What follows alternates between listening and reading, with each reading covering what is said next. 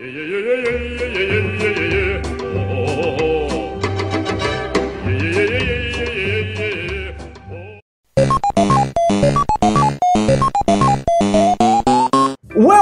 ladies and gentlemen, welcome back.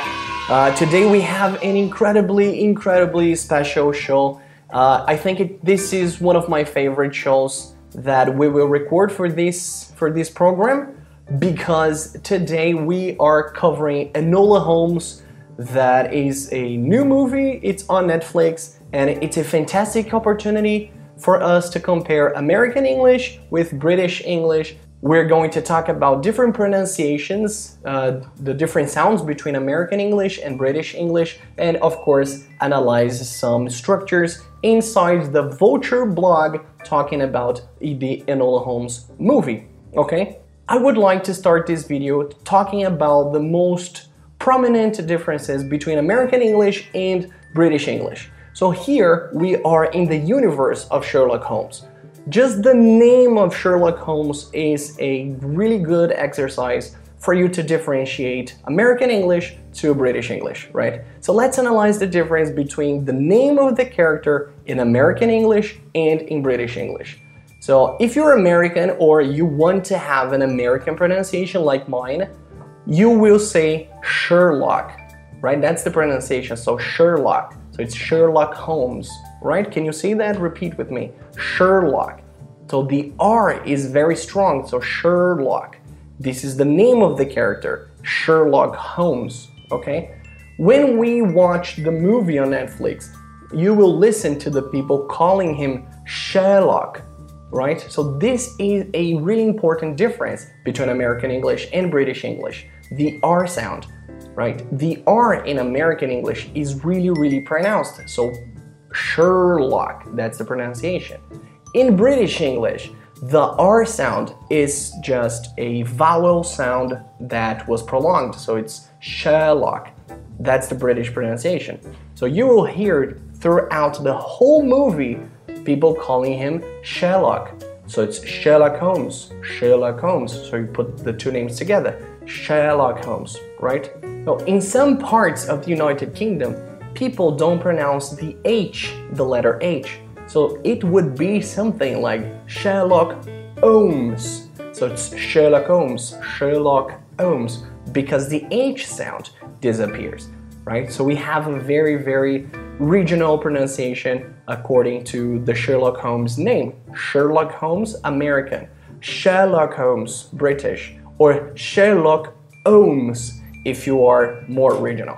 So here in the movie, the focus of the movie is Sherlock Holmes' sister, Enola Holmes, right?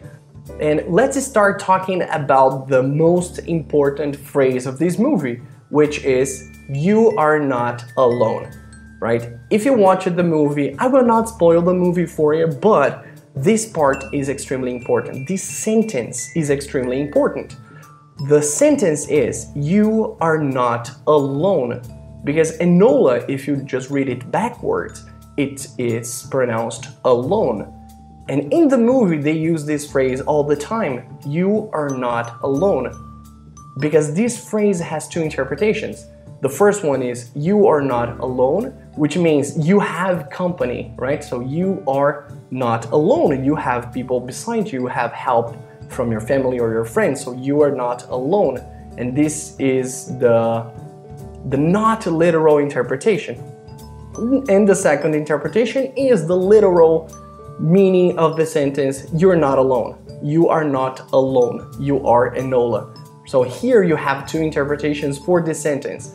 You're not alone, which means you have company, and you're not alone because your name is Enola.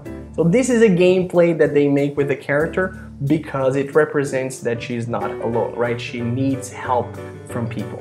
This is a very important and very interesting lesson that the guys created using Enola Holmes' name, okay?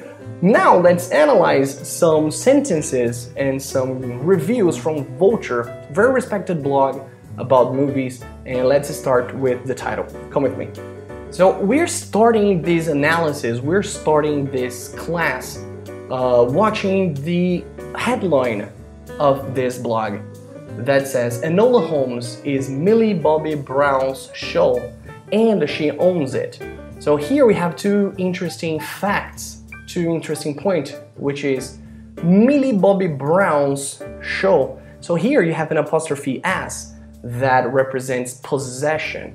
Okay, so here the author of these critics is saying that the show belongs to Millie Bobby Brown. She is the owner, so she is the proprietor of this show. This is not a literal interpretation. She doesn't have the show, but this is her show. So it's Millie Bobby Brown's show. That's what the apostrophe S is referring to. The second and really interesting word here is the word to own. So the headline is, Enola Holmes is Millie Bobby Brown's show and she owns it. She owns it. So what does that mean? When you own something, it's when you have the possession of that. So this is, for example, oh, I have a bakery, right? My family has a bakery. So I can say that we own the bakery. So we have that bakery. We are the proprietors of that bakery, right? In a not literal interpretation, to own something, it's when you really dominate that subject or that context.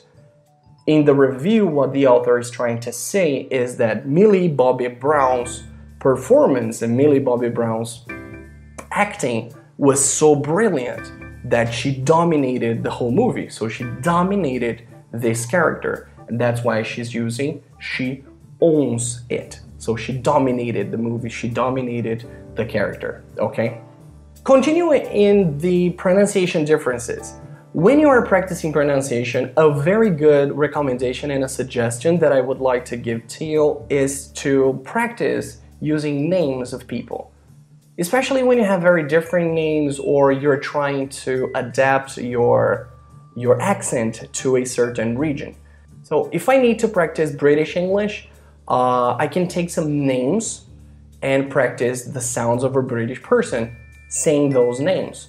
And I can do the same with American, I can do the same with Australian, I can do the same with any kind of other region that I would like to practice my pronunciation towards, right? So here we have three really interesting names to practice, which is Enola, it's the first one. And for Latin countries, the name of the second character, it's a very good way to practice. Because especially in Brazil, people tend to put an extra vowel to the words that don't exist. For example, when we say Sherlock, especially in Brazil, you're going to hear another extra sound, would be something like Sherlocky, and that doesn't exist. So this is a really good way for you to practice. Sherlock, that's the sound, so Sherlock, okay? Sherlock, this is American pronunciation. British, Sherlock. Right? Sherlock. You can use the names to practice your pronunciation. The third character, which is for me the most interesting, is Mycroft. Because Mycroft is a really not Latin name. There is no person in Spain named Mycroft. So that's a very unusual and very different name and a very different sound that you can use to practice. So it's Mycroft. Mycroft, right? Mycroft Holmes. And you can use this name to practice your pronunciation, right? So this is tip number one. Enola Holmes, Sherlock Holmes, Mycroft Holmes. Try to say these three names very fast, like Sherlock Holmes, and you practice your pronunciation. The second paragraph of this blog has a incredible structure that it's extremely simple, but I don't see and I don't hear people using it frequently. So let's analyze, and I'm going to explain to you afterwards. As Enola, Brown brings a supercharged exuberance to the part of a 16-year-old who blah blah blah blah blah blah.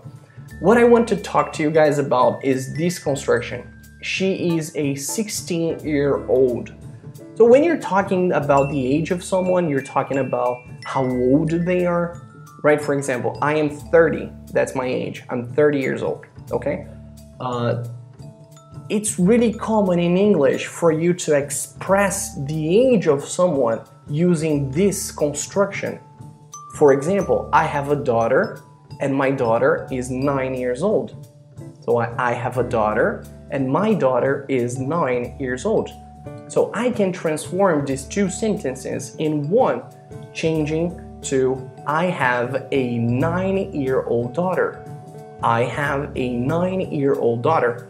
So the construction 9-year-old is a characteristic for my daughter. I have a 9-year-old daughter. And in this part, the author is saying a 16-year-old, which means a person who is 16 years old of age, okay? So this construction, it sounds very simple, but we don't see people using it in Latin countries because it's a little bit different, right? The logic of a Latin language is different. So here you have a very English construction. Oh, she is a 16-year-old detective. She is a 16-year-old detective. Further on the review, we have another word that is one of my favorite words in English personally, which is though. And that word brings a lot of trouble to people because it's not that common. Actually, it is very common, but I don't know why people like to complicate this topic. So the word though, it's a synonym of but. And but is a very common word. But, right? It's a contrast adverb. It's but. I like soccer, but I don't watch it very much. I like soccer, but I don't watch it. So we have opposite ideas, right? The word though, as you can see here, the word though is the same word as but. It's just a different option that you have. So you can say that I like soccer. I don't watch it though, right? I like soccer. I don't watch it though. So we use this in the end of the sentence. I like soccer. I don't watch it though. Okay, so if you see this or if you hear that, the interpretation is the same interpretation as but. You're using the same idea, right? It's just a different option. So here we have, again, though the narrative is merely window dressing. Again, though, the narrative is merely window dressing. So it means that this is just it's just something to illustrate a point. It's a window dressing. It's something that you put just to call the attention, right? Just to illustrate something. In the same paragraph, we have two amazing words to analyze. So come with me to the light heart. Sorry. No. So in the same paragraph, we have two words that we're going to take a look and analyze these two words. They're very different, but they are in the same sentence, so let's analyze them together. The first one is lightheartedness. What does that mean and why we are talking about this word specifically? Because here we have discussed this before, but it's important. We have the suffix, so we have the termination ness. And when you have this termination, basically you're transforming an adjective, right? You're transforming a characteristic into a noun, right? So for example, we're going to use the same example. Happy is a characteristic. Happiness is the noun to this characteristic. So I am happy or I feel happiness, right? I am happy. This is one word. I feel happiness. It's different. So the termination ness transforms a characteristic into a noun. So this word lightheartedness is used to represent a permanent situation or a permanent characteristic of people with a light heart.